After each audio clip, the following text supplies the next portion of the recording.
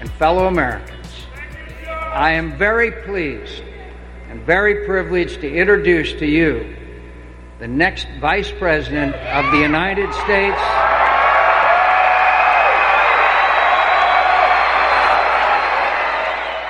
Welcome to the Veepstakes episode of Democracy in Color with Steve Phillips, a color-conscious podcast about politics. I'm your host, Steve Phillips, and today we are going to dive into the topic of Joe Biden's Veepstakes. Biden's in the final days of the process to make his long-awaited and much speculated about decision about who will be his running mate. And on today's episode, we will join the fevered speculation and hopefully offer some insight and analysis while we're at it. Joining me in this conversation is my co-host Charlene Chang, back from her vacation to parts northern, I guess, of California. And it was a challenge to hold the fort down in her absence, and delighted to have her back. Welcome back, Charlene. How was your trip? Hey, Steve. It's really good to be back. And yeah, I would say our trip was, by the way, we went camping for 4 days in Oregon. We were in the woods. It was full of mosquitoes. It was hot.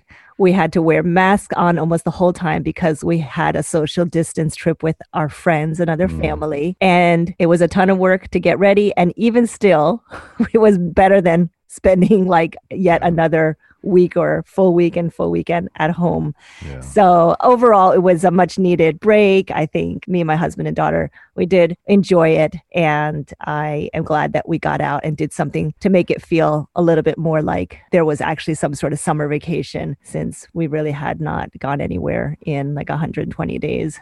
Right, but who's counting? Yeah, it's fascinating because I think that's what the time of year, right? Everybody has scheduled their vacations, but obviously are in this whole don't travel, shelter in home, etc. mode. And like different people in my life been like, oh yeah, I'm going on vacation. I'm like, my mom's like, where are you going? Where can you go at this point in time? I guess camping is the answer, huh? Yeah, actually, I think it was a surreal experience to go out beyond our zip code, because what you realize is there are a lot of people going out about. I think people definitely got fatigued with shelter in place and have a range of comfort zones. So because the drive was long and we left at night, we did stay at a nice motel. It was actually a very nice motel, which I feels like an oxymoron. But we were a little bit concerned at first. But then once we saw that this motel was putting all sorts of precautionary measures in, plexiglass on their front desk, sanitizer in different rooms, and everything was very clean, we realized that there's different ways that you can travel if you have the comfort zone. And that, in fact, man, there were all sorts of people out and about. There were definitely a lot of people at the campground and a lot of people at the motel and different kinds of places where we went on the road. We can see that, especially with families, I think they just had to get out and do something this summer. So for better or for worse, it's like people are just trying to find that balance. Yeah, no, definitely a lot of my friends have been like out in the outdoors, et cetera, which is not exactly my natural place to go, right? That was a few years ago, I was on vacation in Hawaii, then my computer power cord started fraying. And then so I ordered delivery to my vacation rental in Hawaii to bring me another power cord so I could stay on my computer. So that's how I roll. No camping for you. But you brought your whole home and spices and all of this. I brought my whole kitchen. I brought my whole kitchen, and my friends were laughing at me because they were like, "You didn't by any chance bring coriander, did you?" I'm like, "In fact, I did." That is hilarious. I love cooking. Cooking for me. I travel for food and I camp for food. It's all about food. All about food for me. So yeah, I'm really looking forward to our topic today, by the way, Veepstakes, which I feel like I love that word, is so fun. I feel like when we say that, confetti should fall down from the ceiling, and we should have some sort of theme song like the game shows, like da da da da da. You're the next contestant on Veepstakes. So let's get into talking about that. It's one of our favorite things to talk about. It seems like every week I'm like, so Steve, what about right now in this moment? Right. Who do you think it's going to be? What do you think is going to happen? But first, I wanted to really make a note of stepping way back and putting this moment in context historically, because I think what gets lost, because now it's so easy to take it for granted, is that we are in a moment where all of the candidates that are being seriously considered for Democratic vice president on this ticket are all women, and majority women of color and majority Black women. So let's just talk about that some more, because I still get very excited about that. And I feel that it's become such an assumption that part of the conversation gets lost. And I just want to remind people that it is, to me, is truly significant. Yeah, no, I think that's a good reminder. I think we can get so caught up in the specifics of each of these different individuals that we kind of lose sight of the bigger picture, right? So for just the second time in the country's history, the Democrats are going to nominate a woman for vice president, right? So back in 1984, they nominated Geraldine Ferraro on the run with Mondale. And that actually was not coincidentally connected to the fact that Jesse Jackson had run and had galvanized and shown the power of a rainbow coalition. Jesse had insisted that different women be considered for VP. And so, Biden has committed and is following through on saying that his running mate will be a woman. And he's pledged to put a Black woman on the Supreme Court. So these are not inconsequential realities in a country that, was founded on the premise to be a citizen, you have to be a free white person. And that, white male property holders were the people who were the most important people. So this is where we are at in the country, right? This is a lot of what, where you and I came together as writing the book, Brown is the New White. We are in this demographic revolution over the past 50 years since the passage of the Civil Rights Act, right? We just lost John Lewis, a couple weeks ago, and all of the work that he and the Civil Rights Movement had done to bring about the Civil Rights Act, the Voting Rights Act, Immigration and Nationality Act. All of those changes have transformed the composition of the country since the mid-1960s. People of color were 12% of the U.S. population in the 60s. They're 40% of the country's population today. And so this has brought about a reality where you could have a Black man elected president that was then followed by a historically diverse slate of people running in 2020, the most diverse Congress ever elected in 2018. And so those factors continue to exist and accelerate despite all this administration's attempt to roll back immigration. The composition of the country continues to be transformed, and that's going to have political ramifications, social change ramifications for years and decades to come. And then on top of that, right, we have the racial reckoning following the killings of George Floyd and Breonna Taylor and others. So all of that has created a context and a political imperative and pressure to elevate and empower people of color in general and African Americans in particular. So Biden's selection is taking place in that context. And he is acknowledging that reality by saying, yes, it's definitely going to be a woman and will likely be a woman of color. And I think that imperative is really what compelled Klobuchar to actually withdraw from her consideration and to say that it should be a woman of color. So that is a significant moment in history, and you're correct. We should pause to appreciate it and to really celebrate that we've had this significant step in the development of our democracy. Yeah, it's just so great. And I'm just thinking, it's about time. I'm so glad to. You think 400 years is enough time to get to this point? Yeah. And also when it comes to, sexism and, fighting the patriarchy, it's like all of it is just about time. I'm here for it. And I love how normalized it's been. In some ways, I was saying, I miss having it being pointed out as part of the conversation, but in a way, because it's become so normalized, that's also really a great sign too, that it's really understood that these are not just the best female candidates for the position, but they are among the best candidates for the position, period. Another fact that probably not a lot of people know, but you actually know a lot of the finalists. What does it feel like to know that some of these top contenders, some of whom you're acquainted with through the years, they could very likely become the next VP of this country? Yeah, no, it's a little surreal on one level, but on the other hand, it's like, the intensity of the challenges that we're facing, the struggles that we're encountering, we're in this 100-year pandemic, this potential economic crisis worse since the Great Depression, this racial reckoning that, I certainly never seen in my lifetime. So the imperatives of the moment are so kind of overwhelming that it makes it hard to really, look around and say oh my God, all these people that I know might be vice president. But that is in fact the case, right? And so I went to college with Susan Rice. I know her from college. I've known Karen Bass for almost 20 years in terms of my work in California and the political social change work in California.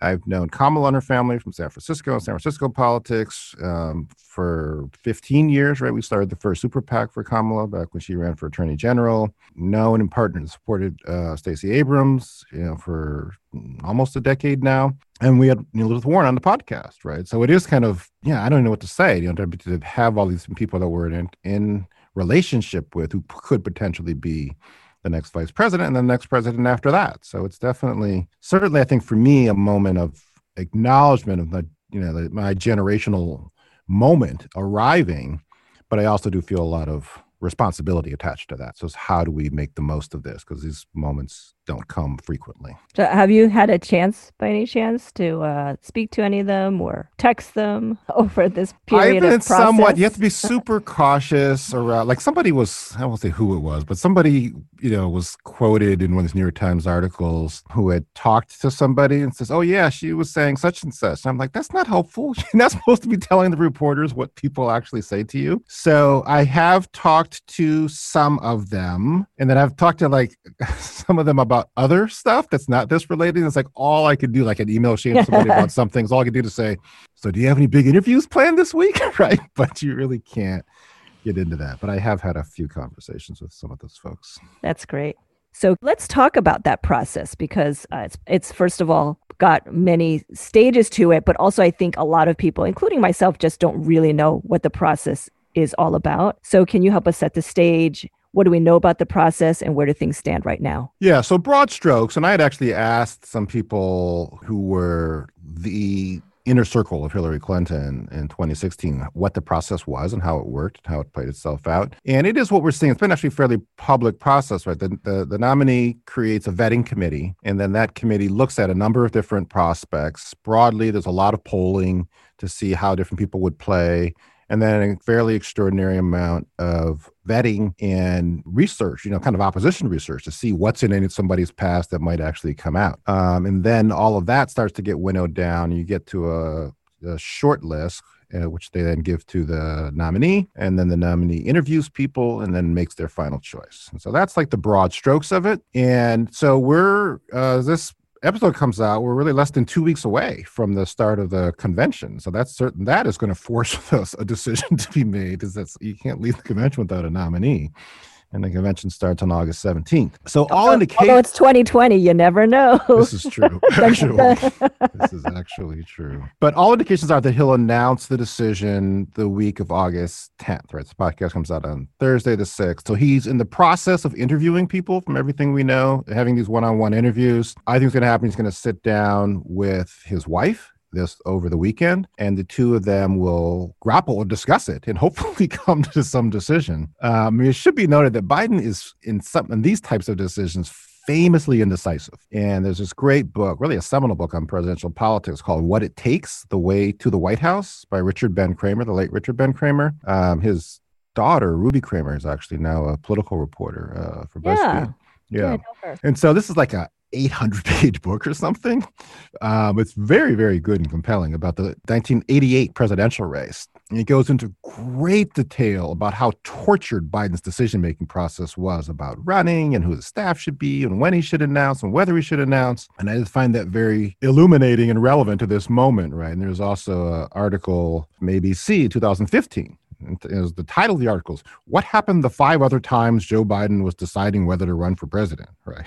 There's definitely a lot of fluidity in his DNA around how to actually make these decisions. And so I think that is what's happening now. I strongly believe he has not yet decided. I think it is a very fluid situation. He'll do these final interviews, and then he's going to really try to think about ultimately what does his gut tell him. And that's going to be how he'll make the decision while everybody is swirling around and lobbying and trying to position and posture and whatnot. So that's kind of where we're at. And I expect the decision will be next week. I think everybody does. Slight possibility it could push to the end of the week of the 10th, but the week after that is the convention. He's got to choose by then. So we know from following the news that Biden has a slate of really ultimately incredible candidates before him to choose from. And they're all quite different from one another, and was wondering what are the different factors that you think he'll be weighing in making his final decision? Yeah, so Congressman Jim Clyburn from South Carolina was probably the single most influential person in Biden getting the nomination, and that it was South Carolina and black voters in South Carolina who flipped the script of the race and propelled him to the front.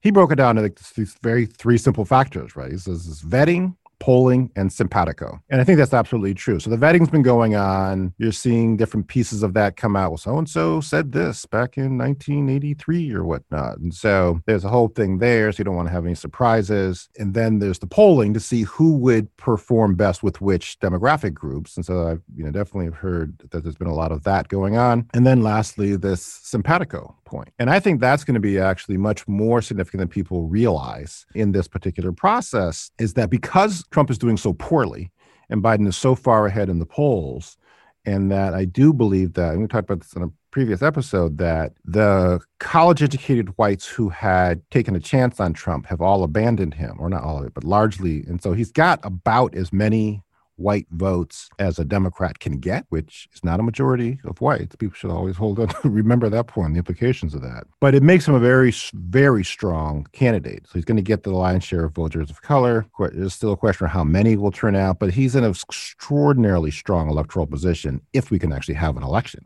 which is another topic we should take up. Such another topic we should take up another time. But he's not in a desperate or a precarious political position where he really needs to shore up this constituency, where he really needs to send a signal over there. So that allows the personal factor to become a larger part of the equation than it might normally be. And so I do think that he'll have his final list, and then he is going to think about because he feels very much that he was this, my mom's phrase, ace boon coon, this good buddy of Obama, and they were, whatever, had their bromance and whatnot. And he aspires to that with his vice president. And so that I think is going to be a bigger factor than people may appreciate. Yeah, just definitely his comfort zone, and the fact that he has more breathing room to make his own decision without feeling like hemmed in. Right. By something like a close race where this might make some huge difference. But speaking of old white guys and their comfort zones, who they feel simpatico with and comfortable with, I wanted to just pivot real quickly and talk about this discussion. It just bothers me a lot, so I want to make sure we touch upon it. Discussion in articles and social media that's basically criticism of some of the finalists for being too aggressive, too ambitious. Right. And, it just drives me nuts. It just really triggers me because we don't really have these conversations about men, and certainly not white men, ever. It's certainly, if they're the words that are being used are not they don't get painted in a negative way. If anything, it makes them come off more successful and driven, and it's a positive attribute. But since we're talking about women, primarily women of color, and let me just say that this particular criticism has been directed at two Black women. I wanted to hear your thoughts on that. Yeah, and I think your point is correct and worth emphasizing, right? And we had this historic number of candidates running for president in 2019, 2020 on the Democratic side. And and a lot of it, without naming any names, was a long line of undistinguished white men. And yet all of them felt like, well, I should be president. I should be president. Right? Yeah, somebody said, oh, I'm born for it, right? Oh, yes. You have that. And then you get this, what's his face? This white guy who challenged Pelosi out of Ohio. He couldn't even run and win statewide in Ohio. And yet he's going to be like, oh, I should actually be the president of the United States, right? So the level of ambition and aggressiveness on the white male side is, let's just say, notable. So this whole thing about the criticism, the backlash against the women of color and against the Black women, correct here, it started with Stacey Abrams. And Stacey said early in months ago, she says, yeah, I'd love to be vice president, which is not something anybody normally says. You're supposed to be coy and, oh, I'm focused on whatever, but I'm happy to serve, so that's like the kind of way you're supposed to go about it. But Stacey's all like, no, I'd love to be vice president. And she's like, I can be pretty good at it too, right? And so you immediately had this backlash. And again, it was a lot of the white male gatekeepers, people who advise Biden, different people in the media. It's like, oh, that's not how you're supposed to go about it. That's rubbing people the wrong way. So you had it with Stacey. And then most recently, you having it with Kamala, former Connecticut Senator Chris Dodd saying about Kamala Harris, right? Then this was leaked. It wasn't like he said it publicly, but somebody leaked that he had said it, right? And that concerns that Kamala's not loyal, that she's controversial, she's too ambitious, she'll be running for president right away. And so that has gotten out there. But interestingly, there's been kind of a backlash against that that people have actually rallied to Kamala's side. But it's definitely in the air that you're supposed to know your place. And then do these Black women know their place? And some of the white guys who have been used to whispering in Biden's ear have not been fully comfortable with that.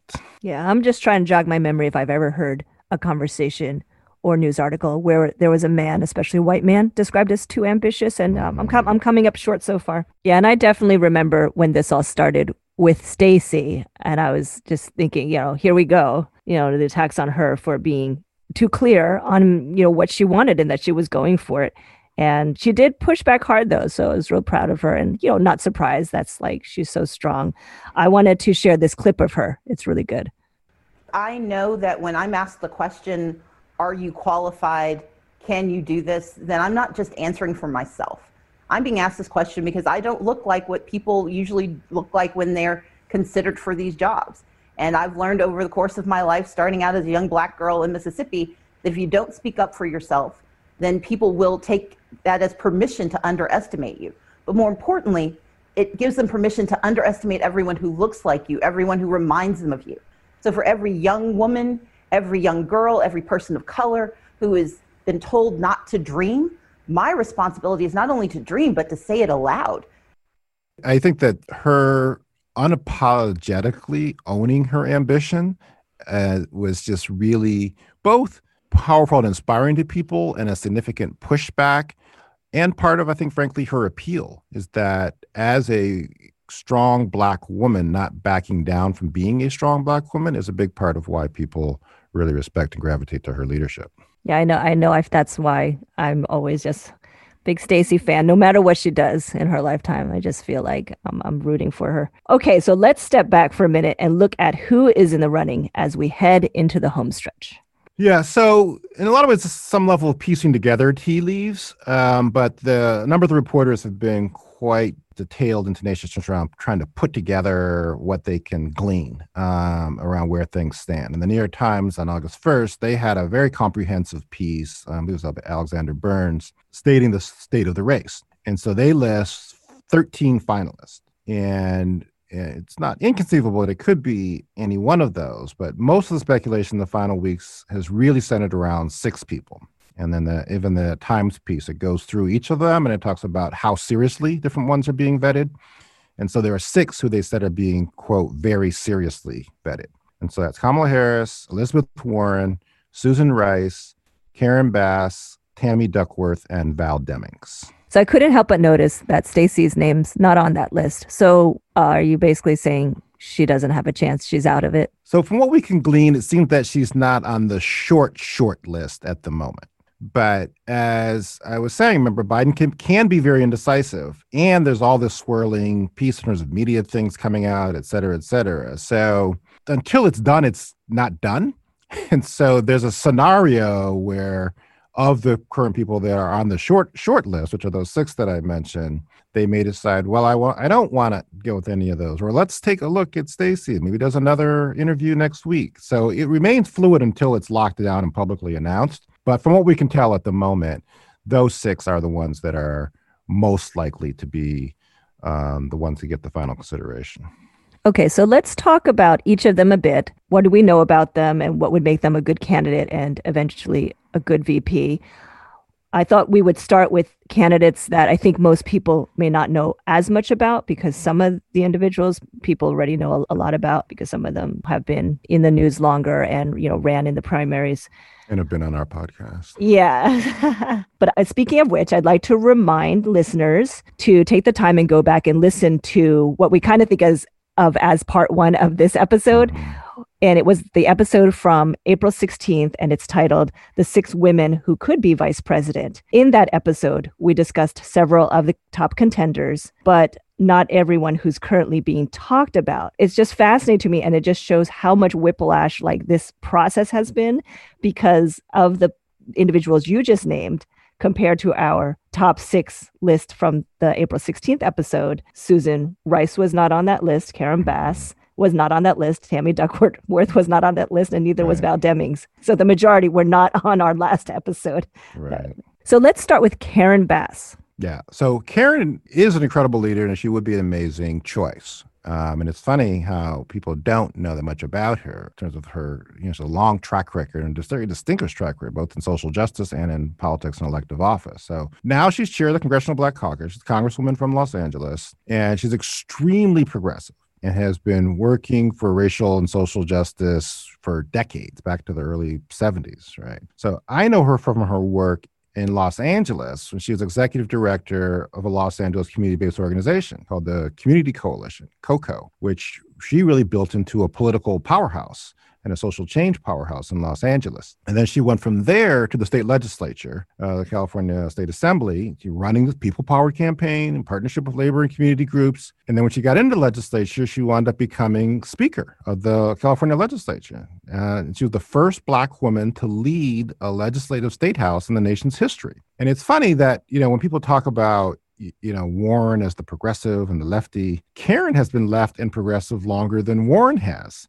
So I think that's a very interesting part, but people don't really know her history and her background. Yeah, definitely. I was one of those people, but over the past month or so, I've been following the news about her and learning more about her. And I've just become increasingly more impressed and sort of just really intrigued and interested in how she's going to do in this process, which is why I was a bit, bummed or concerned that I have recently seen some articles and news come out that is pointing out things from her past, and it's giving her some trouble. So can you tell us a little bit about that? Yeah, I this is the nature of the process, right? Is that some name gets floated, it's the whole thing about trial balloon, does it get shot down, right? Then people say, well, they did this back in the 70s, or they did that in the, mid 80s. And so therefore they'd be attacked. And so, she went, like a lot of people I know, to the Vince Ramos Brigades to Cuba, which was a very progressive lefty thing back in the 70s and 80s. She made a favorable comment about Castro after Castro died. And so there's been a lot of attack on her. So, the Cuban exiles in Miami don't like that. And that's going to hurt, the kick it in the Florida, et cetera. So then this right-wing publication has dug up this appearance she made at a Scientology church. Oh, Scientology, et cetera, right? And then I think today something comes out and says, oh, well, she was, at something with the Nation of Islam. And so what it reveals is very interesting. It reveals the distance from a lot of mainstream media from the communities of color and the African American community in particular. So you could say, oh yeah, Scientology church, or you could frame it as there was a grouping of 6,000 Black people in her district, and she went to speak to that gathering and to try to be respectful to them, which is what an elected official is actually supposed to do. But then that's been turned into, oh, she's Scientology, even to the extent of progressives, like Marcos at Daily Kos, rescinding his endorsement of her because of that, which I really am frankly disappointed that he fails to look at the totality of her career and record, which is a career and record that is more progressive than anybody in this final round of consideration. So she's been taking all these attacks, and it's because of her not being as politically mindful of what might come back to haunt her. And so this is what she's actually dealing with now. They're going to have to grapple with, do they want somebody who has deep roots in the Black community, but that when you actually dig down in there, somewhat what happened with Obama's minister back in 2008, that people are like, oh my God, his minister's, harshly critical of white supremacy. That makes me uncomfortable. So Karen's going through some of that dynamic right now. Given that, then, what do you think her chances are right now? Well, if you had asked me 2 to 3 weeks ago, I probably would have said that she was super likely to actually be chosen. I mean, this whole process, because of these types of attacks, you don't want to surge in momentum too early because everybody comes after you. And so she surfaced and she began to get momentum, kind of at the right time of all of this, but it may have been slightly too soon with all these attacks. So I do think that her, momentum has been blunted and she's receded a little bit. I mean, I had knew this, but I had forgotten that, I knew that her daughter had actually died in a car crash, I think it was maybe a decade ago. And that's obviously a key part of her, personal story and identity. But I had not put together, actually, that that's what happened with Biden, that Biden's daughter and first wife died in a car crash. And so that's what I'm saying about the personal part. Who knows, right? That when they sit down, maybe they bond over that.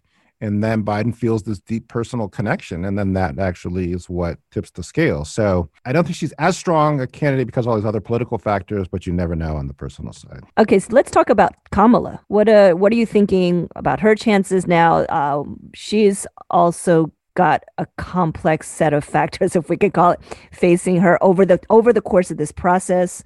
And she has, between her career and the fact that she ran in the primary, she has been basically a subject to a longer period of criticism during this election cycle, and more under the microscope than some of the, what we might call the newcomer contenders. I mean, a lot of it is in terms of like who's going to win the Veepstakes. You know, Kamala is very well positioned, and in some ways you might say there's certainly no one more likely than her to be chosen at this point. And so it's partly because she's been able to navigate these factors, the kind of the things that have knocked Karen out of the mix have not come to knock Kamala out. And then this is just how crazy all of the politics is and social change is. So she built her career on law enforcement, which, you know, I certainly understand in terms of what somebody has to do as a person of color and a woman of color running in a racist and sexist society. But then we had this whole racial reckoning, police brutality, that actually, I think, hurt her chances.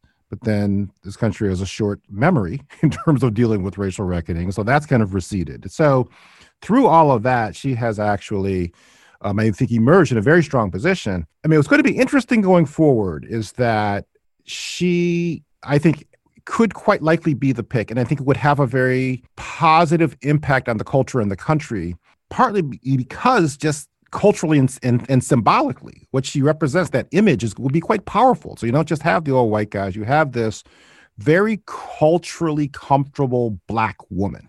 And to inject that into the nation's images is going to be very powerful and very meaningful in the same way it was with Obama. And my uncle, once texted me, I just love to watch Obama walk. Right. And he was giving this speech talking, referencing Jay-Z's Dirt on His Shoulders and brushing off his shoulder.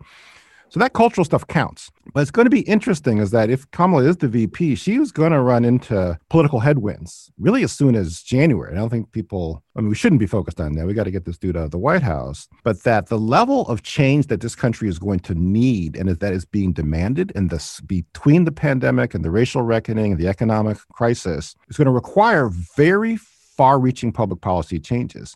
And that's what's going to be demanded by particularly young people and people of color. You're already seeing it. The people like Jessica Byrd, who was critical in putting forward the Breathe Act that really laid out a 21st century civil rights act. And that these young people, these young Black people, for all of Biden's success, did not support Biden in the primaries. They went actually with Bernie. And so you're going to have this moment where the administration is going to be more conservative than the growing sectors of the electorate, particularly the electorate of color, is going to want. And then you're going to have this dynamic that whoever is vice president is going to have to own that record at a time when the growing energy is going to be for a much more progressive type of leadership. And that's going to be a difficult reality for Kamala to navigate if, in fact, she is the vice president. Another person who's moved up in the Veepstakes ranking that I think there are a lot of people who don't know that much about her is Susan Rice, but you actually know her. Yeah, no, Susan and I were what I love about this is that it was like, oh, Biden's so old, so we have to have somebody younger, et cetera. And then so you get people who are my age peers, and they're all like, oh, the younger ones, like, oh, I'm still young. You're still young. So yeah, no, I was president of Black Student Union at Stanford back in the mid 80s when Susan won the Rhodes Scholarship. And I think she was one of the first Black people to win a Rhodes Scholarship. So folks don't know, the Rhodes Scholarship comes from the money of Cecil Rhodes, who was a Southern African white guy. The country Rhodesia was named after him, a very notably a white racist man. And then after liberation, the country was changed to be named Zimbabwe. And then note, in terms of the connections around the pod and whatnot, so Zimbabwe is next door to South Africa. Stanford has a Stanford in South Africa campus. And that is where Michael Tubbs, guest from the last podcast, met then Stanford student Evan Spiegel, who went on to form Snapchat and then used some of that money to give $20 million to Stockton for the Stockton Scholars. So you have all these different connections here. But I remember when Susan won the Rhodes Scholarship, I said to her, we did a reception for her as part of the Black Student Union. It was all like, how can you justify taking that racist Cecil Rhodes' money? And then without missing a beat, she's all like, it's about time he started giving some money to Black people. Right. That's awesome. Susan, I think that her core instincts are fairly progressive, and that her career has been like as a diplomat, international service. She was the representative to the UN. She worked in Obama and Clinton administration in terms of Africa policy. and international affairs.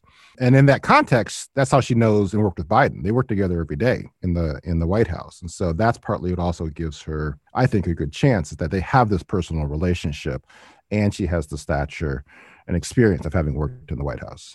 The other person I want to quickly talk about is Tammy Duckworth. She's a U.S. Senator of Illinois, and she's the only Asian American in the mix. And what I've learned in some recent conversations is, again, people recognize her name, but there are many people don't even know that she's Asian American. And that's part of, she's multiracial Asian American, like my daughter. And so maybe some people just, they see the surname and it doesn't sound Asian, so they don't assume she's Asian. Her dad was white. Her mother's Thai Chinese. Excited to see her be considered, not just because she's an Asian American woman, but because of her personal history and the many personal and physical challenges she has had to overcome. And she continued to pursue this career of leadership. She's served 2 terms in the House. She's former director of the Illinois Department of Veteran Affairs. And she's a retired Army lieutenant colonel. And the story that many people do know is that she was a helicopter pilot who lost both of her legs in combat while serving in Iraq. And she then became the first disabled woman elected in U.S. Congress. And on top of that, this makes her like super kick-ass in my book. Just a couple of years ago, at age 49 or thereabouts, she had her first baby. And then she continued to raise her baby and her toddler to this day while serving our country as a senator. So it's exciting to have her on the list. Yeah. And then people should not sleep on her, right? In terms of as a candidate, that, it's kind of hard to, but the Republicans and the conservatives continue to try to dismiss her. But when somebody lost both of their legs in the military and in the foreign service, that gives some credibility. And you take that, she really has carved out an identity as expert around veterans affairs, military issues, and disability issues as well. And like you're saying, she's a woman of color and a mother. And so a lot of those, we shouldn't discount symbolism. And so the power of the image, right? And this is in terms of really sending who is going to be standing next to or paired with, right, this 78-year-old white guy. And so this Asian American woman veteran who has lost her legs, that image could be quite powerful. And there's so much intensity around the various supporters of the various Black women candidates that the politics of it are going to be complicated for Biden. And in some ways, he is going to, disappoint some sector of the Black community by choosing one of the Black women and not one of the others. And so in a lot of ways, you could see a scenario where he goes with Duckworth. Woman of color, has these credentials, doesn't have the quote unquote baggage to be attacked. And it's not inconceivable at all that she would be the pick. Okay, Steve. So we're getting close to wrapping up our show for today, but we can't even begin to wrap up until I get to ask you the final question, drum roll, please. If I had to ask you right now in this moment, who do you think it's going to be? Well, I'm going to take a slight dodge in that I don't think Biden knows who it's going to be, right? So there is that. But in terms of all the different factors we've talked about, the politics, the relationship, there's also part of the relationship thing is how does he want to be seen, right? Does he want to be seen as like this heroic figure around breaking this racial barrier? And I do think that that's something a lot of progressive and liberal whites, frankly, aspire to. If I had to bet, and I'm going to come down to 2, I would think it would be either Kamala or Susan Rice would be the person that he picks. All right. Well, there you have it, folks. We shall stay tuned and we shall know relatively soon who he picks. And that's our Veepstakes section for the day. I did want to, before we sign off, update all of our listeners about the next phase of our campaign to get Congress to establish a commission to study reparations. Again, this is about the House bill, H.R. 40. And if you missed it, please do go listen to the episode where we cover a lot about this topic. It's called Reparations 101. Yeah, so we just wanted to update people real quickly on that, is that, there's all these pronouncements around people's solidarity with Black lives, and they're down for addressing systemic and historic racism, et cetera, from all these different Congress people and all these white Congress people, to be clear. And yet when it comes down to this issue of what are we going to do to formally begin the process to examine the legacy of slavery and what should be done about it in terms of its lingering effects, this bill, H.R. 40, which only sets up a commission, remains stuck in the Judiciary Committee that chaired by Jerry Nadler. And so, frankly, there's a level of fear and timidity around the political consequences of getting behind it. So we did a poll to try to address that concern. We did a poll and finds that 86% of Democratic voters want H.R. 40 to be passed, want this commission to be established. Now a majority of all voters support it, which is a 20-point jump from just last year, and yet it remains stuck. So we're launching this whitelist campaign, and we're going to name the white Democrats who have yet to sign on as co-sponsors to H.R. 40. And a lot of them have made favorable comments and statements about how much they care about what's happening to Black people in America, and yet they've not taken the step to sign up as a co-sponsor for the bill. And so on Democracy in Color website, we've got a list of these people who are on our white list. We're going to be tweeting it out to the world, and we're going to be challenging these white congresspeople to put some actions behind their rhetoric and add their names as co-sponsors to this bill. And that's how they can get off of the white list. So that's the white list, folks. Check it out. Take some action. Let's move this thing.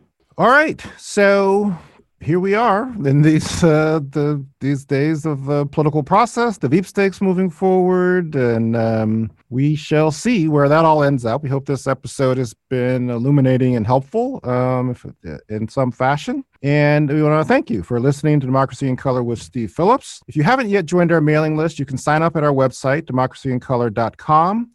Please help us get the word out about the podcast by subscribing wherever you get your podcasts, sharing with your friends, tweeting at Democracy Color and at Steve P. Tweets, and finding us at Democracy in Color on Facebook. This podcast is a Democracy in Color production, produced by Olivia Parker with support from Charlene Chang and April Elkier. Recorded virtually with support from the podcast studio of San Francisco.